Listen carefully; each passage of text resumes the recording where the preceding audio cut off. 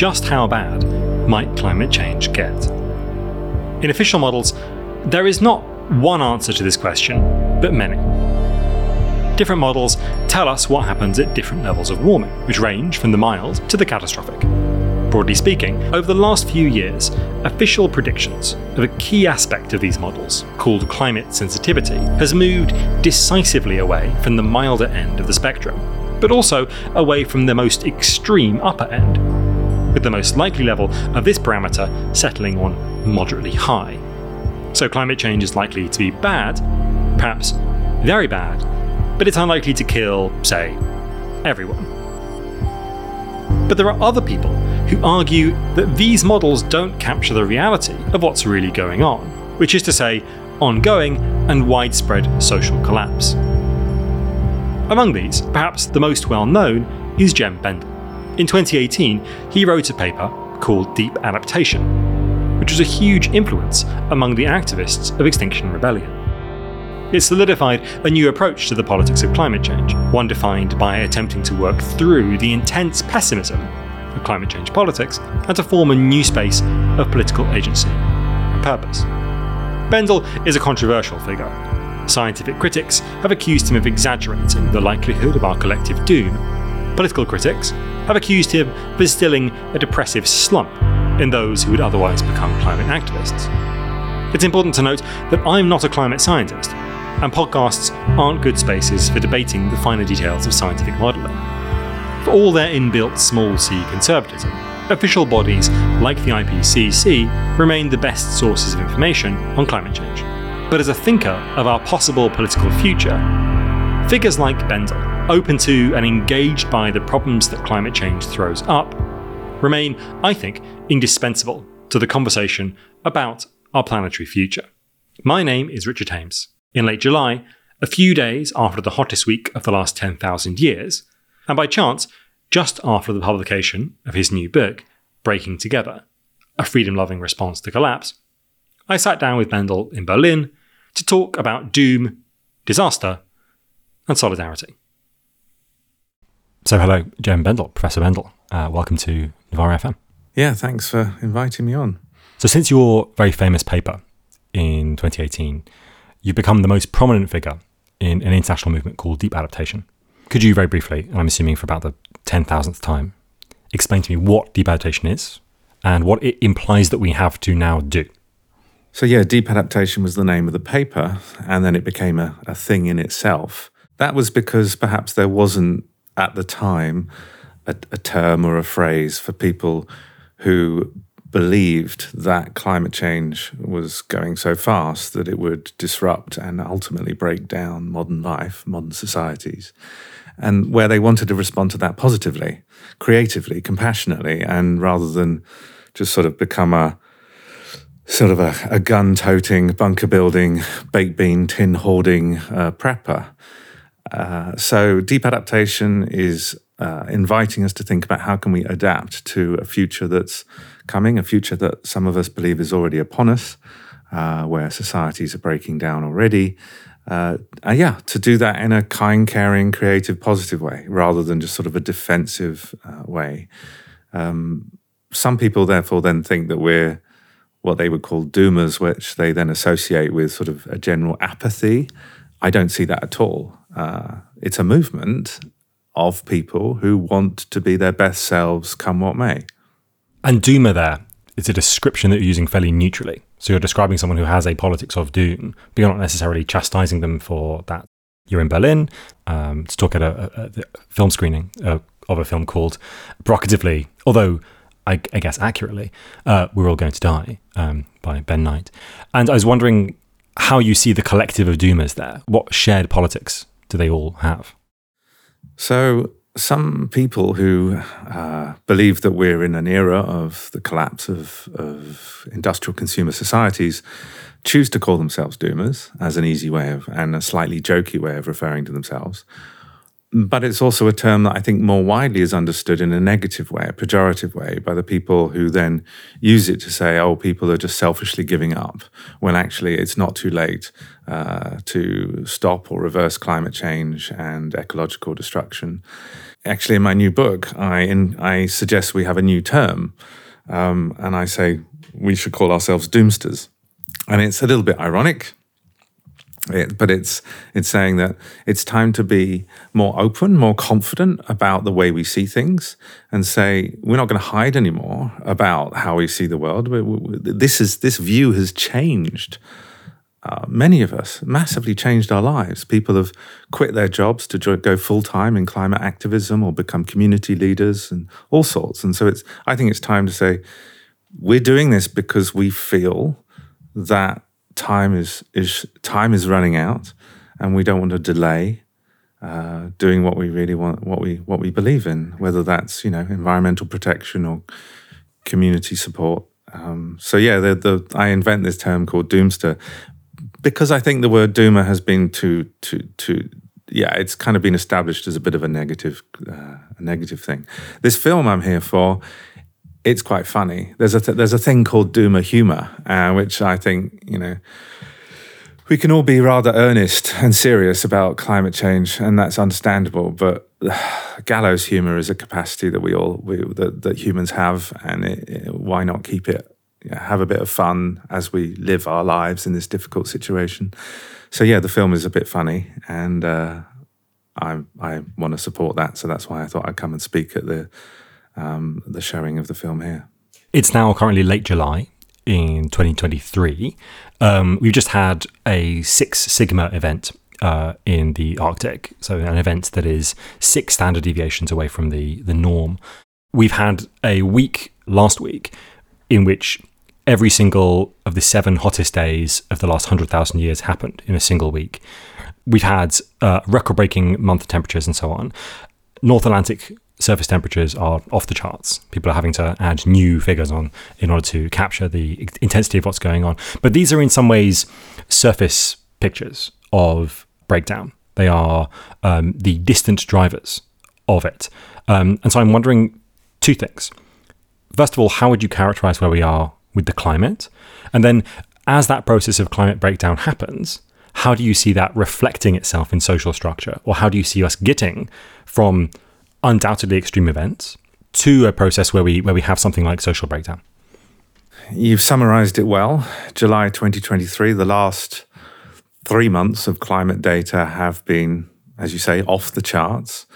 And this is scary because it takes a lot more energy to heat up the ocean than heat up the air. I talked about it in my deep adaptation paper that about 90% of all the excess heat on planet Earth from the greenhouse effect influenced by humans, that's all gone into the oceans, and at some point there'll be an equalizing. So is that equalizing now occurring? It seems to a degree, yes. I think one thing that current data demonstrates is that the people who have, I'm talking about senior ranking climatologists who've seemed to have been quite active in condemning people like me for reaching the conclusions I have. That was really kind of unhelpful. So I'll give you an example. Gavin Schmidt, head of the Goddard Institute at NASA, when interviewed about the deep adaptation paper, he said, I was wrong in saying that global ambient temperatures had exceeded what the best models were projecting.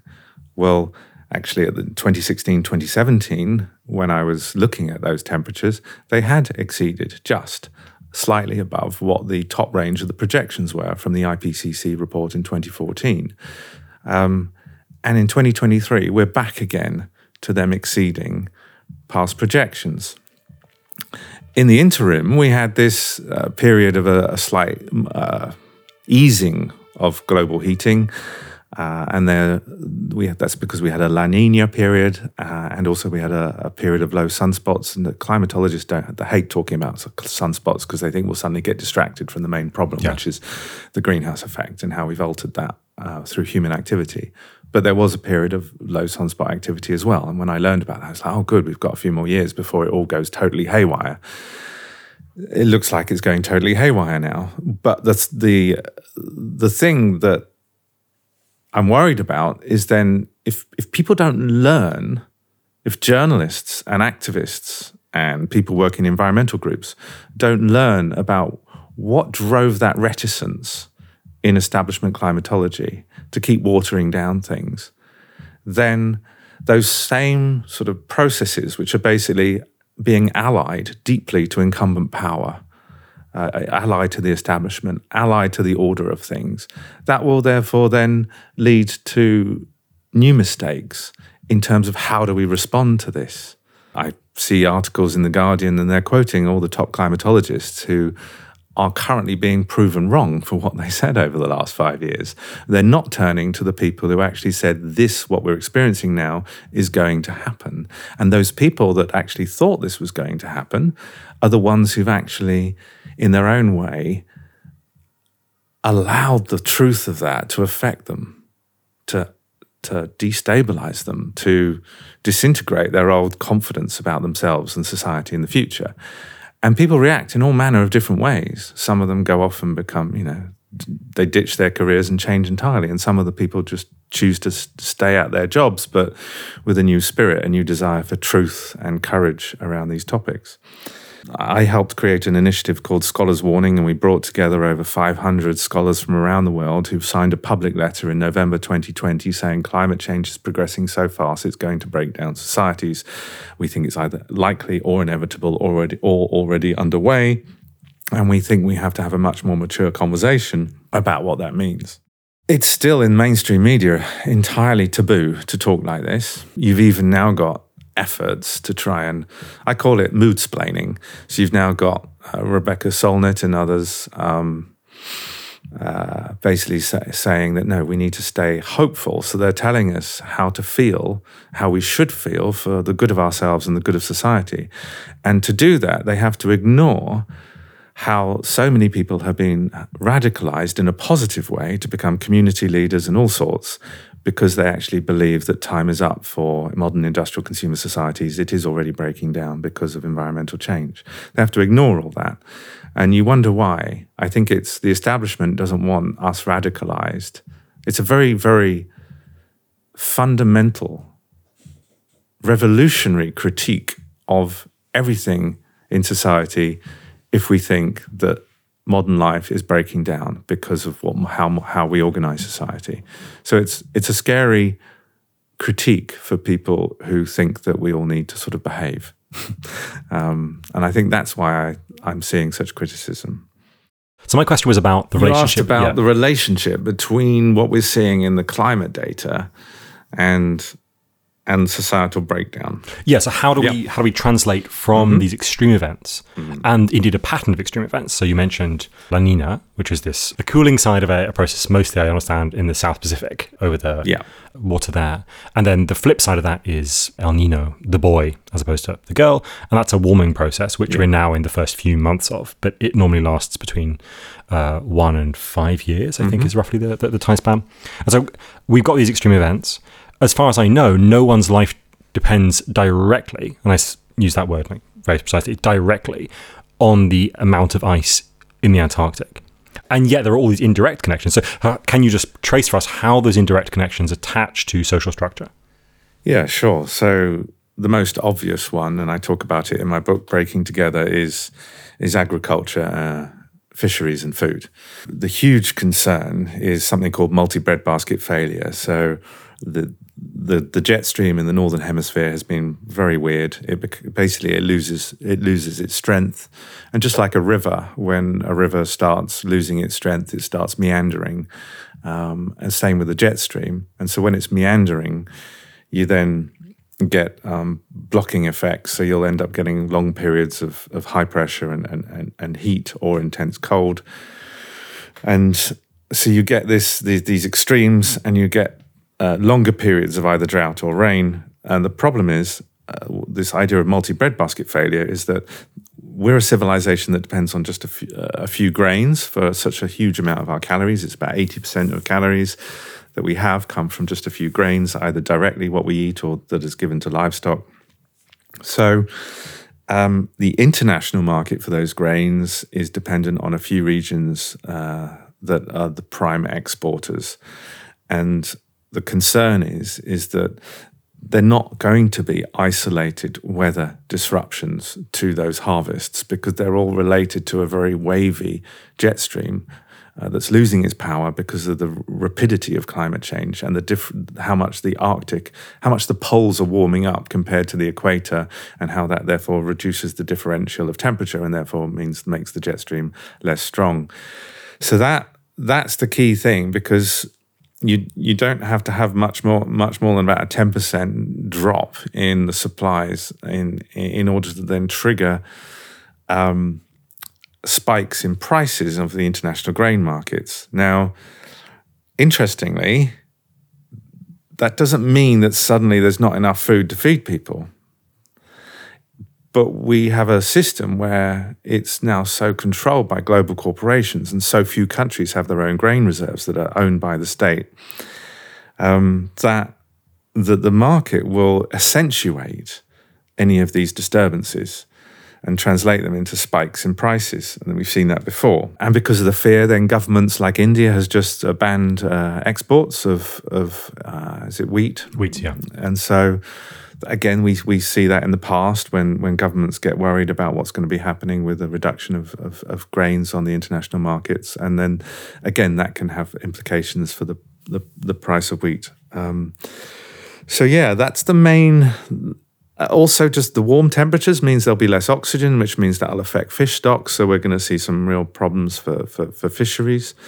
That's a much less important in terms of the total amount of nutrition for people, but it will certainly affect diets, and it'll affect certain communities more than others. The other ways that these climate changes can affect us are things, the way that it stresses the financial system, the way it stresses the insurance markets. This could be a trigger for some kind of financial collapse. And it's obviously financial systems are incredibly complex, so it's a fool's game to try and map out exactly how environmental changes will then lead to an economic or a financial collapse. And we're becoming so dependent on the global financial system to be stable, even just to go down to the corner shop and buy a loaf of bread. I mean, it's ridiculous how something that could be so proximate is now so dependent on hyper-complex global systems beyond our control. But then that takes us on to questions of how we respond. But it's not just climate. There's such a focus on climate. I think if we only focus on climate, we're ignoring the damage that's been done more generally to the environment and how that's feeding through into a lower quality of life. The Human Development Index in most countries of the world has been going down since 2016. In rich OECD countries, it had been going up every single year since 1990. And quality of life indicators also show that in 90% of countries, it's been going down since 2016. So this is pre-pandemic. And it's global. So we may all blame our own political leaders in whichever country for being idiots, but these are global trends in the wrong direction in terms of how we experience life. I wonder if you could talk to a few different examples of social breakdown or processes that look like social breakdown. I'm thinking particularly in the last 2 or 3 years, particularly of countries like Lebanon, where a essentially perennial crisis of the constitution of Lebanon as a post-colonial state formed around 3 different non-majoritarian minorities, so each of which has a kind of pluralistic stake in that society. Or I'm thinking of, for example, Sri Lanka, which underwent something like a social collapse in May of last year, partially triggered by volatility in financial markets, as you are sort of alluding to there. And I wonder if you could pick out a single example from the world that you think exemplifies the kind of tendencies of a collapse that has already begun somewhere. So when we talk about societal collapse, it's understandable that for me, I also, when I was writing that deep adaptation paper 5 years ago, I assumed that collapse was some kind of sudden event. It sounds sudden. And I think that is actually unhelpful, because societal collapses are always processes, and there may be more visible moments in that collapse, but it's a process. It's a process of disruption, degradation, ultimate breakdown, which is irrecoverable back to where it was before. So it's the fact that it's a breaking down that's irrecoverable to what's before, which is the definition of a societal collapse. I'm sitting here in Berlin with you, and we've had a nice cup of coffee wherever that's come from around the world. The electricity's on. We're recording nicely here. The ATM machines are still working. There's a sense of everything's just going on normally. But I believe this is giving us a false illusion of normality, because if you look at the data, what sustains us living this way right now, that is breaking down. And the causes of that are irrecoverable. They're irretrievable. So the destination is set. So I believe that looking back on now, we will see this as part of this creeping collapse of industrial consumer life. So yes, I hear that it is important to think about, well, where has experienced collapse already? Because that helps us to think, well, what triggered it? What we can do about it, how do people respond positively or negatively in those circumstances. It also invites us into a spirit of solidarity with how we can help, say, people in Sri Lanka or Lebanon and elsewhere right now. How we can, in our privileged positions in the West, not contribute to further societal breakdowns and collapses in other places in future. So I like the question, but I wanted to preface my answer by saying, well, actually, I actually think we're already in it. This is happening everywhere. But you mentioned Sri Lanka. Part of that collapse also included rather strange policies from the government. About organic farming. Yeah. Yes. So where they suddenly banned fertilizers in a country where smallholding to create food for you, your neighbors, your extended family, and your village was crucial. To me, that sounds like a very urban, elitist, and panicked policy response to a very real problem and a very real opportunity. So the problem is the carbon footprint and the fossil fuel dependence on modern agricultural systems. The opportunity is to find ways to transition off that, and that takes time. So I've become an organic farmer this year, and we have setbacks where bugs will eat the crops, and you have to wait till the pests will come in to then feed off the bugs that ate your crops. And so there's risk involved. It takes time. There are setbacks. You need to end up having an ecology in your farm because you can't just obliterate the pests with chemicals. It takes time. You can't, if I was dependent on my farm for feeding me and my kids, and suddenly a prime minister said, oh, because I've just come back from Davos and I believe we all need to get onto organic farming, so we're just going to ban it overnight. Of course there'll be a revolution. You're facing starvation. But that doesn't mean we don't need to try and transform agriculture. We do.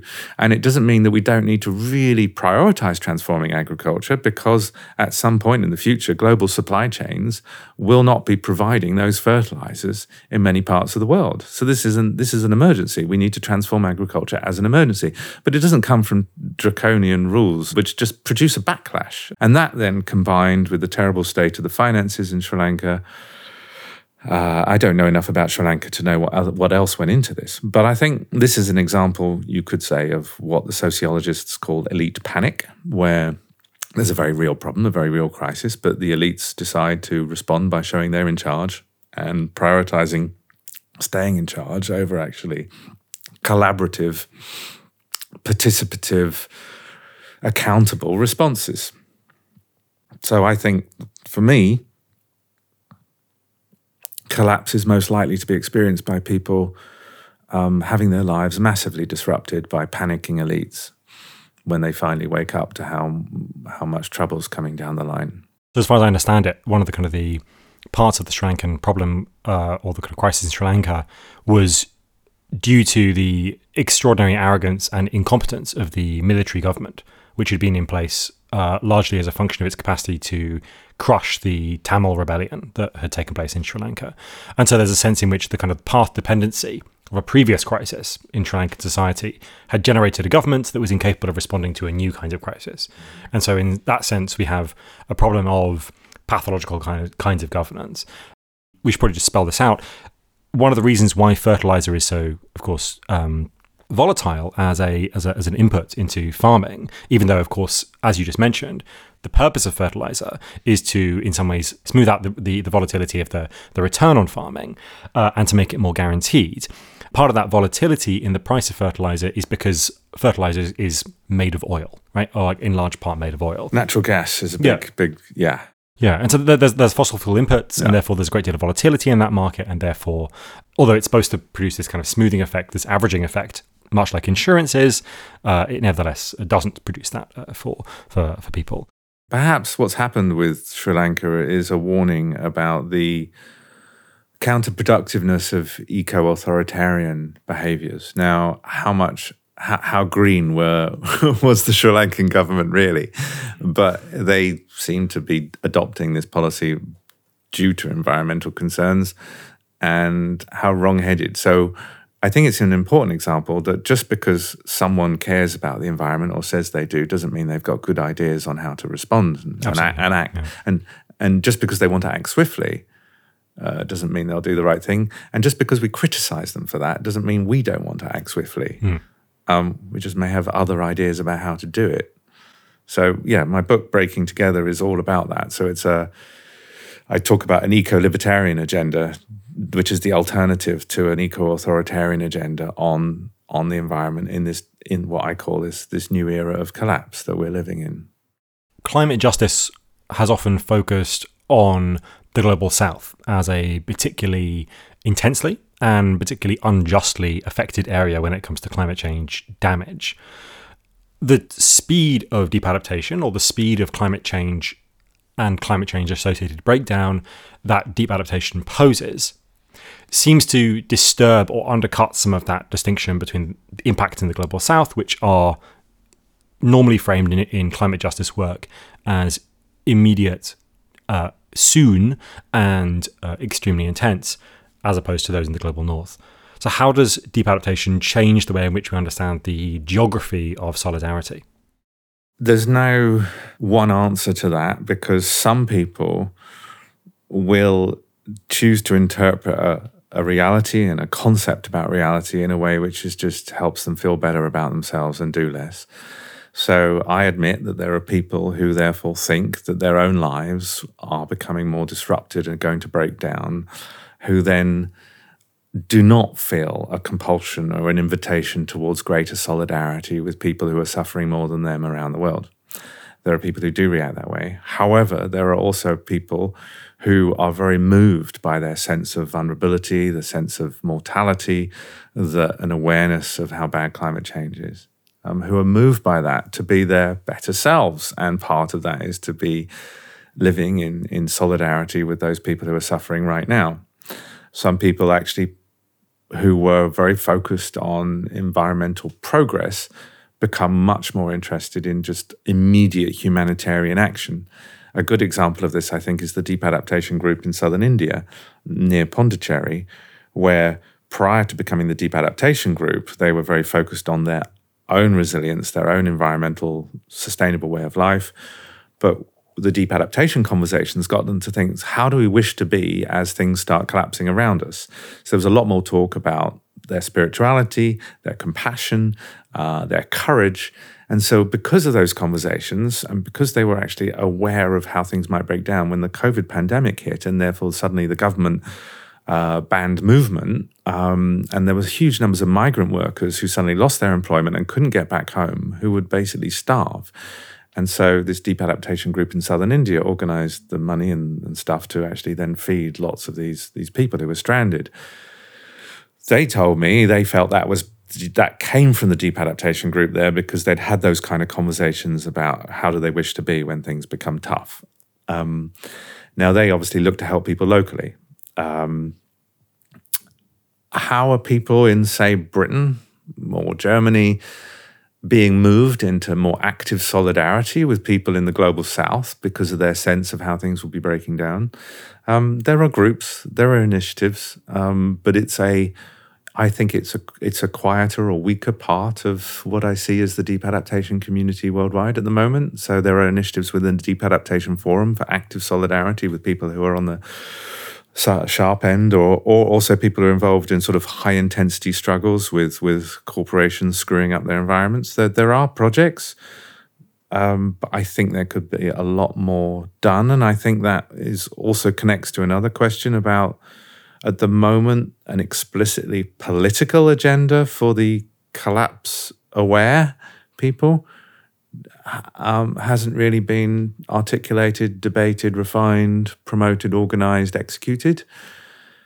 And I was expecting more of that, and it didn't happen. So that's also why I wrote this book, because I want to invite much more of a conversation about, well, what is a post-doom politics? What is a collapse expecting or collapse witnessing politics? And I have my own ideas on that. I welcome other people to have their own ideas on that. And so I think it's you put your finger on an important issue. I don't like some of the turning inward that can happen when people think that collapse is coming or collapse is beginning. Some people can turn a bit inward and just, well, I'll just be nice to my family, my neighbors, and the bees in my garden. That's lovely. But, you can expand. You taught geography of solidarity. You said, where do you put the limits for your kindness and your lovingness? It's like, that's a choice, and that's arbitrary, and it's subjective, and okay, but you may make that choice, and that's okay, but let's talk about it. What assumptions are you making when you just decide to just look after your neighbors and no one else? That's really interesting. So this idea that there's a particularly strong movement not in the global north for deep adaptation, that's really exciting to hear. There's a kind of criticism of deep adaptation that is often, I think, made that suggests that it's a sort of middle class, run for the hills, forget about politics, exactly what you were just saying, this sort of inward facing or sort of retreat.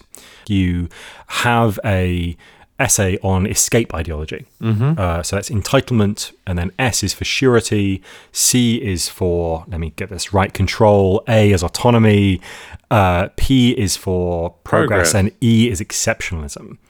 Now, this is a really useful framework, I think, for understanding a particular kind of ideology that you situate yourself as having assumed for the whole of your life. And I guess I would also situate myself in that. Can you just briefly explain what you think that framework does for us in understanding how to get into a more solidaristic, loving, kind way of approaching politics? Yeah, I'm very proud of that chapter. Glad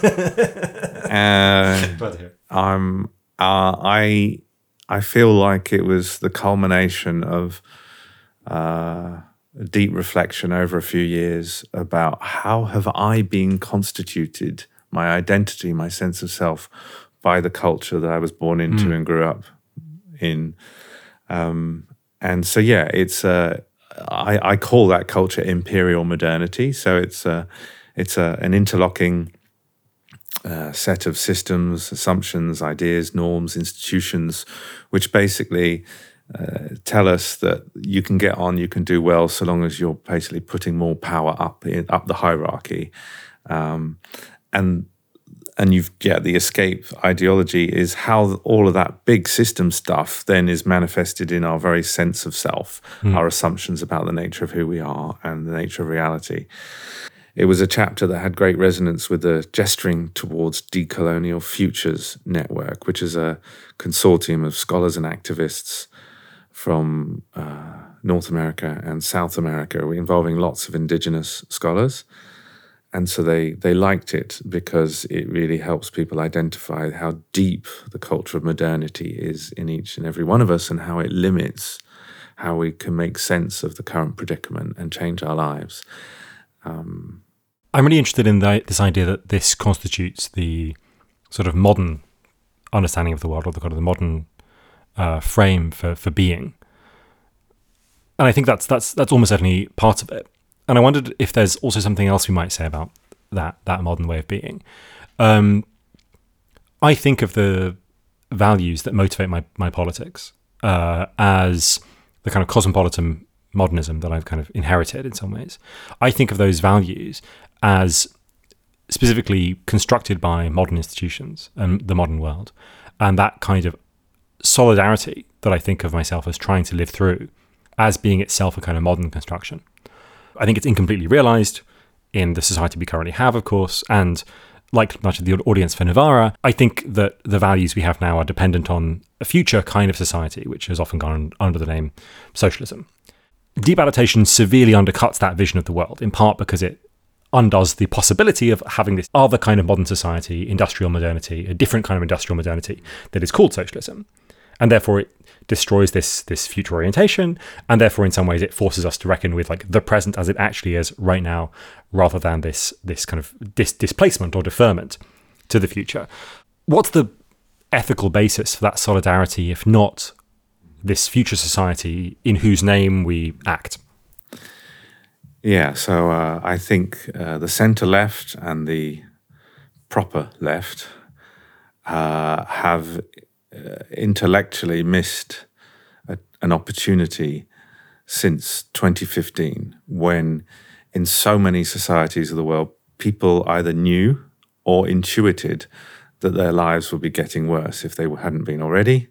And what the right-wing populists did was, while behind the scenes they kept being neoliberal, they started speaking very differently. They introduced a nostalgia politics, take back control, make America great again, re-elect the Dutertes, whatever. It's around the world, this nostalgia politics. And so that's because the right wing just care about power and they don't give a shit about anything else. That's pretty much. So they'll just do whatever they need to win. The left, as you described it very well, there's a story which is, well, so long as we work hard enough in organising and get really better at winning elections, then once we're in charge, we'll fix everything and we'll get there. And there are different shades of that. So there's like the Corbyn story. I mean, I worked with him and I was involved in the 2017 general election, and I really wanted what I thought would be some emergency socialism to help what I thought was coming. And then there's obviously more left than Corbyn and all those ideas, proper, totally root and branch transformation or eradication of capitalism as we know it. All of those stories, yes, there's a modernism, there's an ideology of progress, unquestioned, that humanity is progressing from the cave to the stars, and that we're in control of nature and our destiny. There's a technotopianism often in that too. So technology will deliver us to some better state forever. And I see all of that as a form of delusion. And I see all of it as also reducing the human condition to something where what's called consequentialist ethics. So we do something because we have a very clear idea about how that's going to achieve something for certain. That's just not how humans are, and it's not how all the great wisdom traditions tell us what's great about being alive. We do things because of our values and because of what you talked about, being fully present to the moment. How do I feel? What's right and wrong right now? And so yeah, I think there's an opportunity for a new kind of left progressive politics. It's an oxymoron, perhaps, a post-progress progressive politics, a post-doom progressive politics, which says, nope, things are going to be getting worse, but there's still a lot to play for. A lesser dystopia. There's a lot to resist from the elite panic of authoritarians and capitalists. There's kind of like a global disaster capitalism now where it's okay for the public and politicians to be panicked because then they'll just give billions to direct carbon capture machines or carbon sequestration stuff or pump more money into nuclear, whatever. There's just using the fear to get more money from the state for corporate profits. So yeah, we need. There's a hell of a lot to do from a position which starts with a critique of power and a critique of capitalism, a critique of money systems, a critique of corporations, and a critique of those establishment experts who are allergic to any sort of so-called radical alternative agenda. And I'm making my contribution to that debate through my book, Breaking Together. I'm offering some ideas on what I call sort of like people's environmentalism.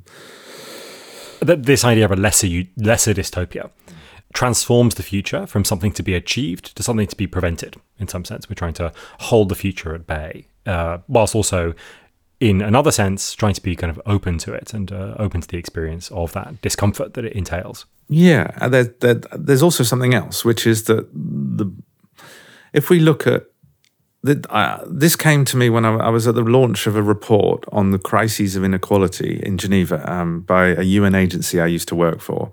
And it was basically saying that inequality drives crises and is the result of economic systems. And a woman who was in her early 20s put her hand up and said, yeah, we know all this. And we know that everyone's been saying all this for decades. And if someone like me decides to make this my framework and guide my career or whatever, then I'll just not succeed. Like, there are reasons, there are power structures why this is so. And so what's the point of just doing a new report on it? And for the first time I thought, wow, actually my analysis of the world strangely provides an answer to that, which is that, yeah, people like you and me and everyone in this room, we've kind of lost. And the good news is, because those that have won really have screwed everything up, it's all beginning to break down. And within that context of the systems of imperial modernity breaking down, so capitalist systems breaking down, and the state breaking down in its ability to provide a safety net as well, there will be opportunities for new forms of activism and action and community leadership, which will then add up to something also greater than just community responses. So I talk about it as we'll be collapsing into community, and what we can play for now is what we're going to find there when that's all we have.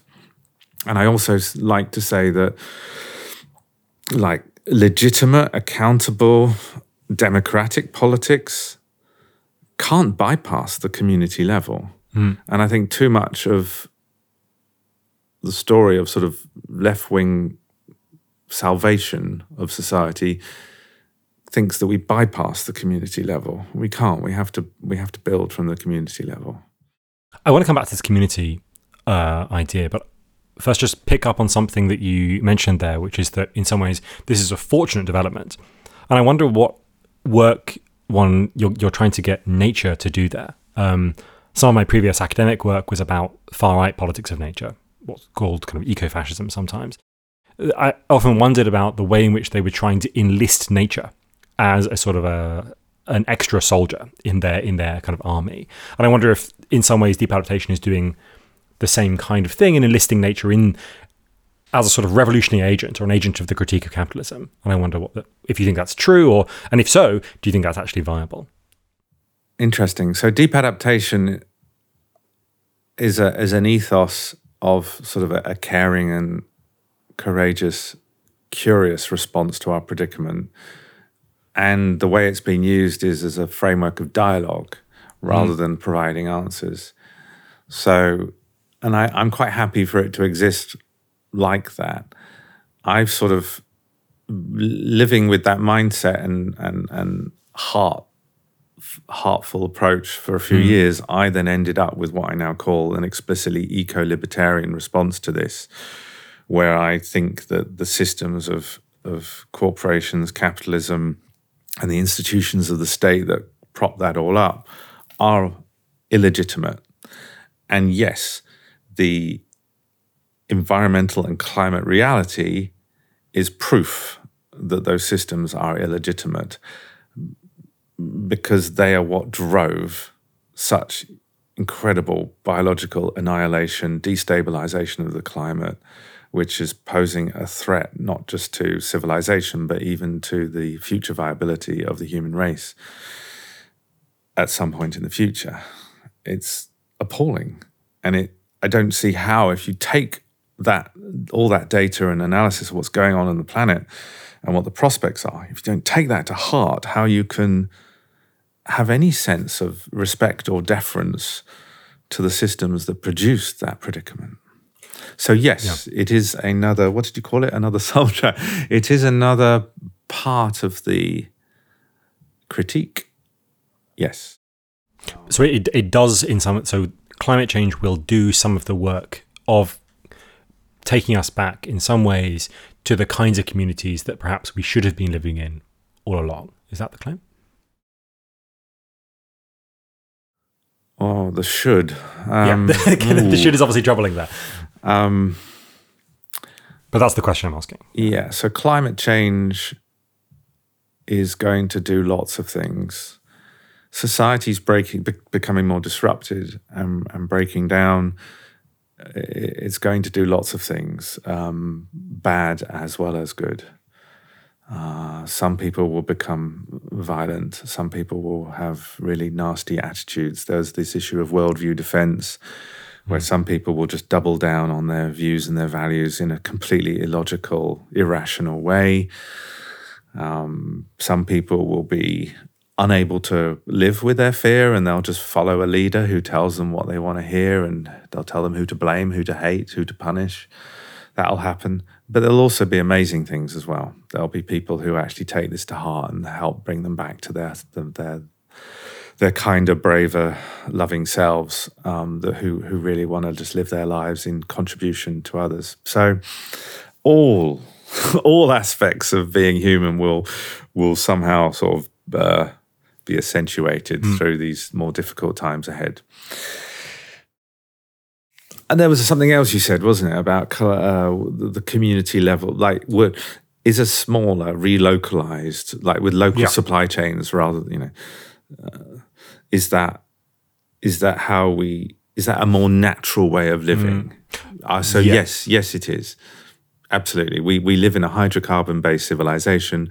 I think the calculations are each one of us, on average, 8 billion humans on the planet, each one of us, on average, has 100 energy slaves in terms of the amount of energy, like the equivalent of that you get from fossil fuels. And obviously that's incredibly unequally distributed. So yeah, we are living in a way which is unnatural. Some people call it Homo colossus. We've become Homo colossus, not Homo sapiens. And there will be a powering down, and therefore there will be a relocalizing. I know the technotopians, the Silicon Valley folks, the tech bros will want to tell us that no, we can all just have nuclear-powered, battery-stored electric lives. Looking at it closely, as I do in chapter 3 of my book, it's not possible. And I think it's convenient to them to promote that myth, because once you realize it's not possible, the only legitimate way of powering down a society is if the rich go first, all of them. And they don't want us to realize that. No. Yeah, that's well put, very well put. Let's think a little bit more about community. Part of what you're advocating for there seems like it dovetails quite nicely with degrowth and the work around degrowth. I'm wondering what connection you think that degrowth has to deep adaptation. How do you see these two things as aligned, misaligned, de-aligned, and so on? Huge alignment. And so it's interesting because when I think of degrowth, I think of it as an academic field. I haven't met anyone who's doing cool community projects, land co-ops, energy co-ops. I haven't met any of them who say, yeah, I'm so into degrowth. It really does seem an intellectual field for academics and policy wonks. And that's fine. That's good. I'm pleased that it exists and it's happening and those conversations are being had. Deep adaptation, it does exist in academia. I got a study commissioned, and there were 300 peer-reviewed papers that mentioned deep adaptation. So, and in all kinds of areas, from architecture to psychology to all sorts. So but it seems to be much more of a framework for normal people to just talk about, well, how are they going to cope with a different view of the future? How are they going to change their lives? What are they going to do next? So there's not much of a structured interaction between these two areas yet. So that I'd want to note that. As far as I'm aware, there may be someone doing a PhD, or there may be some project where people are talking about the interaction, but I don't know about it. My view on degrowth is that it's not going to happen as a democratically elected political project. In highly unequal societies with crazy cost of living, where suddenly it's well over half of all 30-year-olds in OECD countries are living with their parents. It's some ridiculous number now. I mean, people's lives have changed where they're just not as one thought they would be. it's impossible to get on the property ladder as anyone in their 20s unless you just sign up to be a debt slave for the rest of your life, and get help from mummy and daddy. So to then think in that context of people's lives already becoming shittier, and also this climate anxiety, which is very justified, spreading, to then think that we're all just going to vote to have policies which will effectively make our lives more expensive. That's what it will be.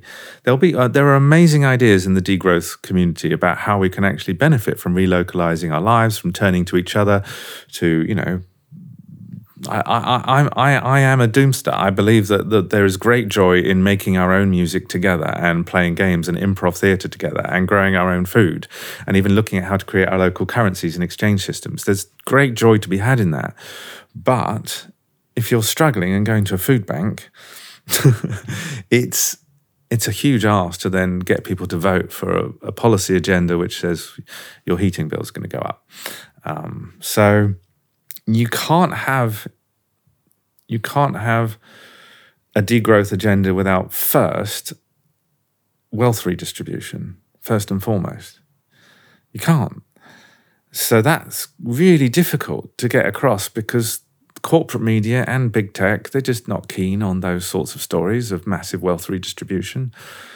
So that's why I just don't think we're likely to see a political platform succeed, because you not only have to get elected, then you have to push through uncomfortable policies and then cope with the backlash. So I talk about it in my book. I actually see that if you believe in a degrowth agenda for rich countries, then the way to get that is to promote a new wave of imperialist sentiment in the global south, so they adopt protectionist policies and therefore decide to export less and export less cheaply to the West. Because if you look at a country like Britain, what is it, about 60 to 80% of our food comes from elsewhere. I can't remember how much energy comes from elsewhere. Britain can't get through a week without the rest of the world's resources coming in. And so if you want to see degrowth in Britain, then you need to have the rest of the world saying, we want better terms of trade. We don't really want you to have all our resources so cheaply. And then within that context, suddenly there would be domestic demands for greater wealth redistribution of a shrinking pie in Britain. However, I don't see anyone in Britain standing up and saying, hey, everyone, let's promote anti-imperialism again in the global south. Let's all that post-colonial stuff that was big in the 60s and 70s, let's try and revive it, because actually we don't get a route to degrowth otherwise. I don't see that happening. Instead, I see the opposite happening. So if someone like a top think tank like Chatham House talks about the possibility of collapse, which they have begun to. They call it polycrisis. They'll put a report out which says, and this is really bad because if it's let to go, the doom spiral will lead to a rise in protectionism and sort of disrupting globalization. It's like, oh dear. And so I do wonder how much intellectual leadership on degrowth can actually come from well-educated, well-paid professionals from the global north. I don't mean to be sort of churlish or rude, but it's difficult to talk like this because it's almost like you think, what does that mean for all your friends and family? You're talking about them all being forced to be nicer to each other with less resources. And everyone wants to, well, no, we want to voluntarily do that. So I'm not going around the world trying to promote anti-imperialism, to promote protectionism, to force some degrowth on the West.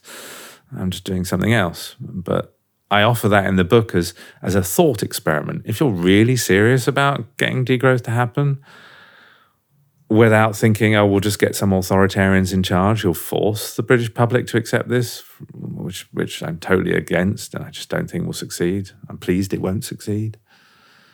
Then you've got to start thinking more broadly, more laterally. And these are very uncomfortable conclusions. I have a kind of question about method. I think you said something extremely perceptive earlier, which is that, as you pointed out, we had coffee and then the ATMs are still working and blah, blah. And everything in Berlin, although it's a slightly kind of rickety city in some ways, seems to be sort of functioning. Funky rickety, though. Yeah. So in some ways, the process of collapse we would expect to be hidden from us.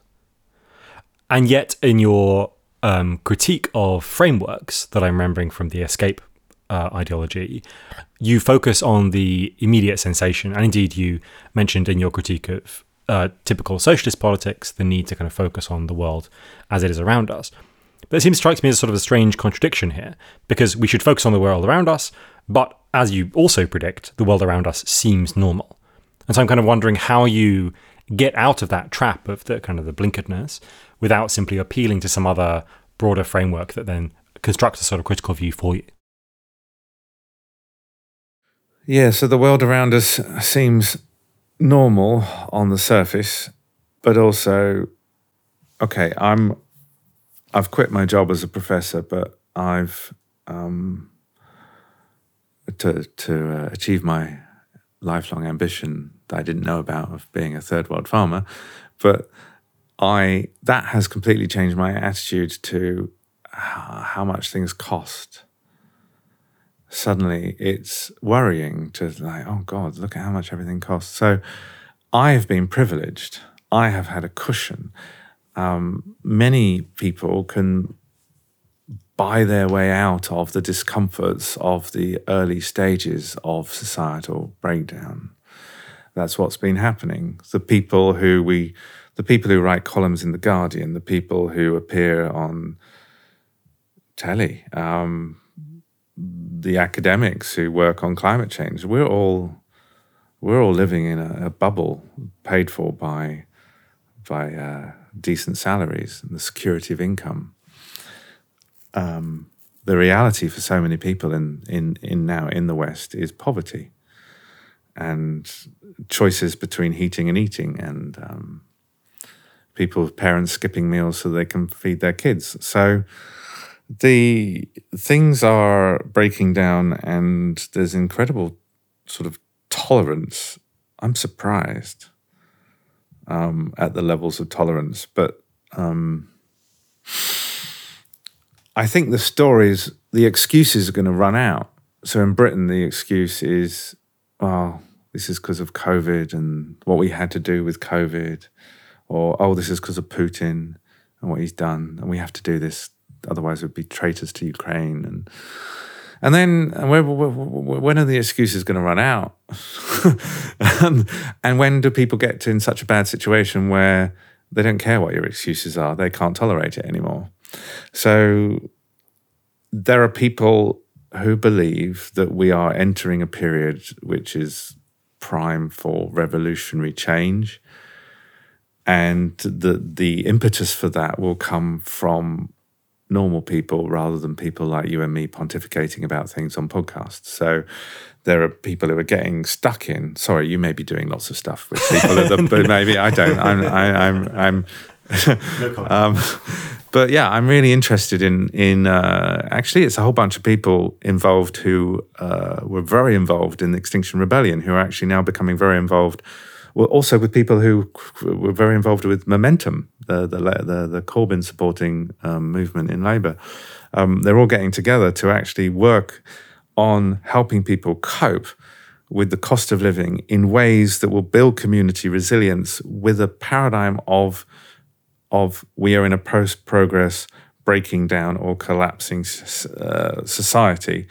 So they're trying to build those ties within communities for people to help each other, to provide for each other's needs, with no pretense that economic growth or the state will come to the rescue.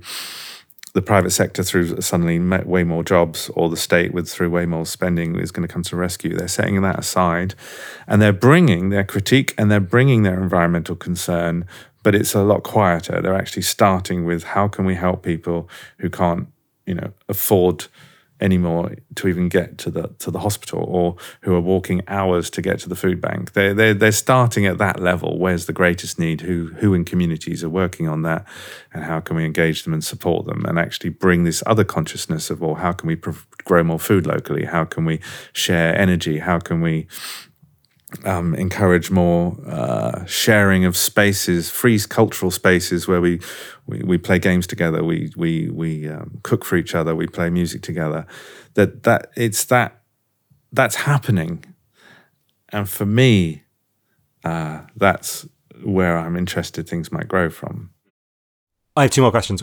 The first one is about this idea of social collapse, which is not just a thing that looms in our future, but in some ways a thing that has happened throughout history. People often think about the fall of Rome as sort of the quintessential social collapse, but I think there are at least a few that are more relevant to us. We are, as we mentioned before, sat here in Berlin. Not a few kilometers from here, there is East Berlin, which is a society whose constitutive larger polity, East Germany and the Soviet Union, fell apart within living memory. There is also the demise, not in living memory, and genocide in the New World of the indigenous Americans. And sort of out of the ruins of these collapses, we find new societies being built. In some ways, the construction of the modern world is a feature of this genocide, or a kind of a consequence of this genocide in the Americas. And I'm wondering how you think, perhaps through this decolonial frame that you've referenced several times, we should think about those societies that have already collapsed such that our society could be born. How do we exist in solidarity through historical time as well? I've learned a lot from indigenous wisdom and also indigenous scholars and also people who aren't indigenous but pay a lot of attention to what they're saying. And of course, we're all indigenous. We've just been so badly disconnected in Europe from the ancient wisdoms that were closer to nature and the cycles of nature and the nature of reality, which is totally interconnected and not linear. And where it's kind of obvious that everything is fully alive. So we've desacralized our understanding and experience of nature. It's been desacralized for us. So why am I saying this? We can look to our own wisdom traditions in Europe, so pagans and others, and more mystical, green tinged Christianity as well.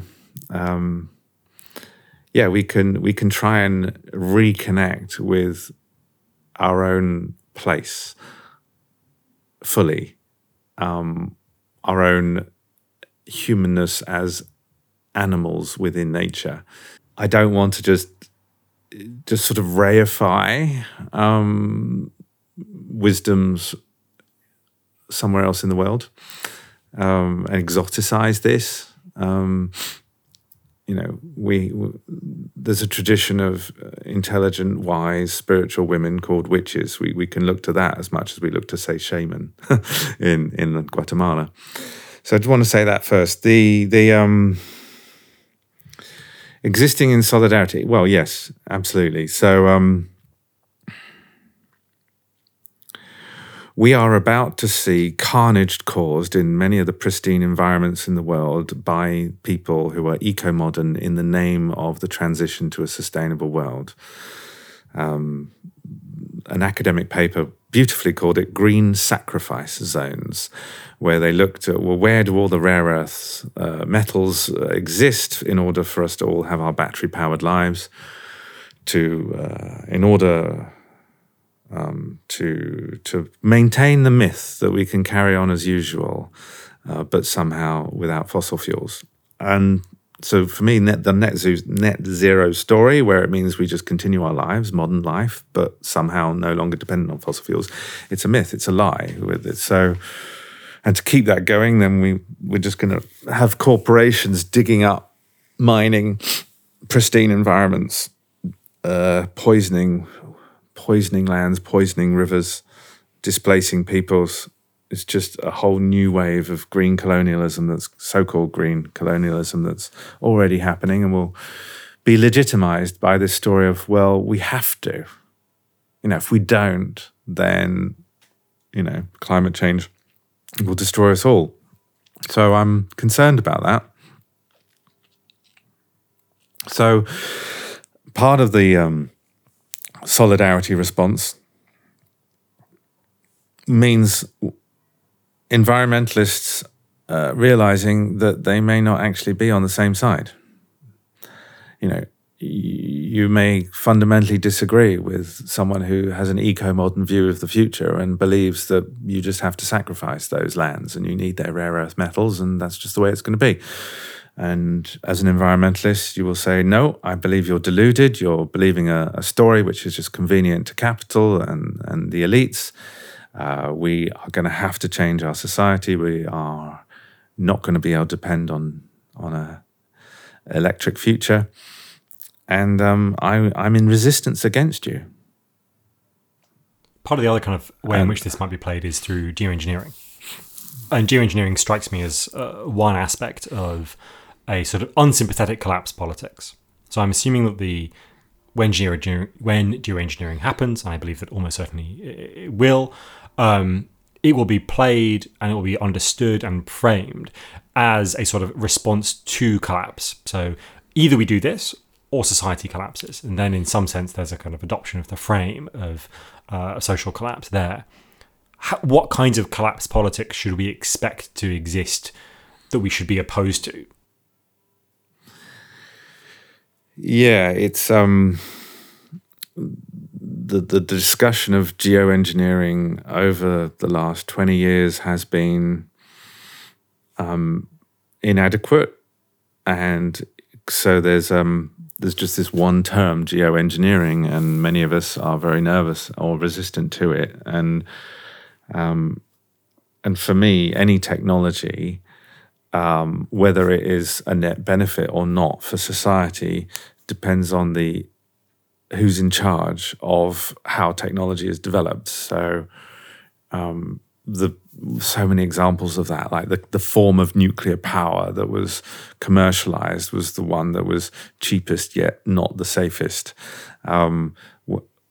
Genetic engineering, initially they were the researchers 30 years ago were looking at pest resistance, but then Monsanto bought up these genetic engineering companies and said, no, let's make it resistance to Roundup, the pesticide, or let's create Terminator seeds so that everyone has to come back to us to buy. So it's always the commercial or nationalistic in some cases, or imperialistic incentives and desires which shape the deployment of technology. So that's going to apply for geoengineering. There are forms of geoengineering which we should have been doing already, and so I talked about it in 2018 in the Deep Adaptation paper. I argued for experimenting with marine cloud brightening in the Arctic to try and prevent what's happening now in the Arctic, because of when the ice sheets are gone, then the sun's rays hit the dark ocean, and that will warm up the ocean even more, and things. It doesn't mean that I believe that marine cloud brightening will stop it. It doesn't mean that I believe we're necessarily in control anymore, but it's worth trying, even if it just buys us a decade. So I believe marine cloud brightening was useful to try because it can be switched off. But it's, from a capitalist perspective, it's rubbish. There's hardly any intellectual property to own. You can't monopolize that. And we know that, like, the tech bro approach to anything is where's the IP and how can I have a state-sanctioned monopoly and own everything and extract monopoly profits. They've even written books about it. Peter Thiel, 0 to 1. It's all about monopoly profits, IP and monopoly profits. So they're the kind. It's that crowd that will have too much influence over these conversations of what to do with geoengineering. So we do need a civil society movement, critically informed on. Kind of like explicitly anti-corporate, anti-capitalist geoengineering forum to say, well, what would actually be most accountable, most appropriate, most safe, most switch-offable? So I'm dead against ideas of, putting sulfur, all sorts of things into the atmosphere. Into the atmosphere. And again, there'll be a backlash, won't there? Because there'll be some science that will show, well, this is likely to disrupt the rains in West Africa or the monsoon in India, and then we'll see war. Yeah, part of my understanding of the stakes, specifically at the Arctic, is that it also, the decrease in the Arctic ice shelf allows for greater oil exploration in that region where there is quite a lot of oil as well. And so there's a kind of a perverse feedback loop in which the decline of the Arctic is actually beneficial for oil exploration. What's your view on geoengineering? Are you allowed to say what you think on your podcast? I'm discouraged from doing so. Okay. Mostly by myself, but I can tell you afterwards. I mean, I'm not adverse to it. I think things like enhanced weathering and so on seem like Of rocks, yeah.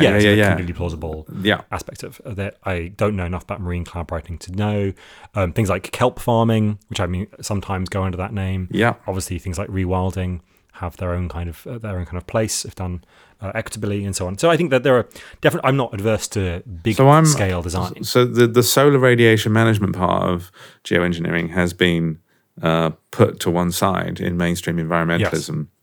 So I'm focusing on that because that's more of the emergency response. Yes.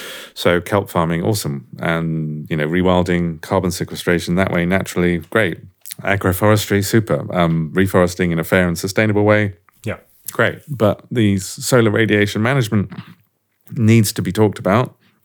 I'm quite supportive of Ye Tao's work on the mere reflection initiative because he's very focused on, well, how can we help people living in huge metropolises in the global south who are going to be suffering heat death, potentially even more in the next few years, and how can we help them make their cities cooler? So it's localized solar radiation management. Great. He should be getting shitloads of money to do that because terrible heat's coming and the poor may not have air conditioning. So You have recently moved to Indonesia. Tell me about the initiative you started there and how it fits in with your vision of a kind of return to community. yeah, so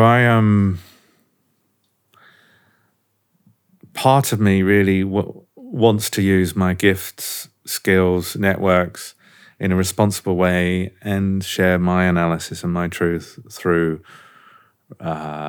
education, through advocacy, through book writing, showing up on a podcast, having a chat intelligently, I hope. But there's another part of me which is fed up with all of that, and I just want to live my own truth. I almost feel like a fraud if I'm just living an urban lifestyle. And living in Britain or anywhere actually in Europe, I simply could not afford to do what I wanted to do, which is what I'm doing in Indonesia now. I've bought a 15-year lease on 3,000 square meters to launch a permaculture farm school. And I don't go around talking about, hey, we're getting you guys ready for collapse. We just talk about why it's good not to poison your children because, all these small holdings, everyone lives where they're farming. And also talk about how they can get a better revenue in the market. They can sell to the organic shops and companies. And also, they're very into spirituality in Bali, where I'm living. And so it's also more in accordance with traditional values and respect for nature. But I'm doing it, and the people I'm doing it with are doing it because we also want to try and help create more resilient agriculture and resilient economic systems so that when things break down more, when I mean the banking system, currencies, international banking, global supply chains, that things won't fall apart locally. If I was very rich, would have done that either in Britain or somewhere in Europe, but I'm not, and I didn't want to spend ages trying to persuade rich people or a foundation to trust me with their money. I'm just pissed off with that way of being, and I just move and get on with it. So the whole thing's costing me about £40,000 that I've put in, and that includes the staff and the cost of the land and all the infrastructure, and then we just have to hope it works because we need to make a little bit of money to pay everyone so that we can expand it. And the vision is to convert dozens of local smallholders to organic and then create a network, a business association, and create an exchange system and ultimately a currency between us and then with others in the neighborhood who want to participate, and then showcase this, teach people about doing this. And in that way, find your way to a post-doom progressivism or a post-doom progressive politics? Yeah, I want to have a bit of fun doing it. I'm not pretending. So politics in Indonesia could change overnight and kick me out. Local politics could suddenly decide that they don't like these ideas and they believe that it's much better to douse everything with chemicals and kick me out. Suddenly El Nino could cause there to be such disruption to the environment in Indonesia that has direct and indirect knock-on effects, which makes life difficult and ruins my project. I'm not lying to myself there, but so the reason I'm doing it is because it feels right and it feels like I'm living my values, and I feel like doing something more hands-on, more earthy, more physical than sitting in front of a laptop analysing all the latest data sets on how everything's falling apart. So I'm pleased that there are other people who'll stay being intellectual and academic. I hope they read my book, because it did a lot of work. It was a 2.5-year project to pull it together. Breaking Together. I was just going to say that. You've done it for me. Jan Bendell, thank you so much for coming on Novara FM. Cheers. Thank you.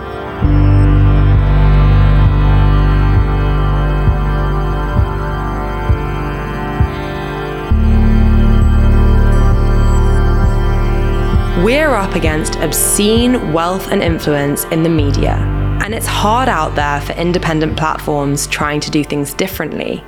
So if you can, please consider donating 1 hour of your wage per month or whatever you can afford so that we can bring you even more of the kinds of podcasts, videos, and political analysis that you won't find anywhere else.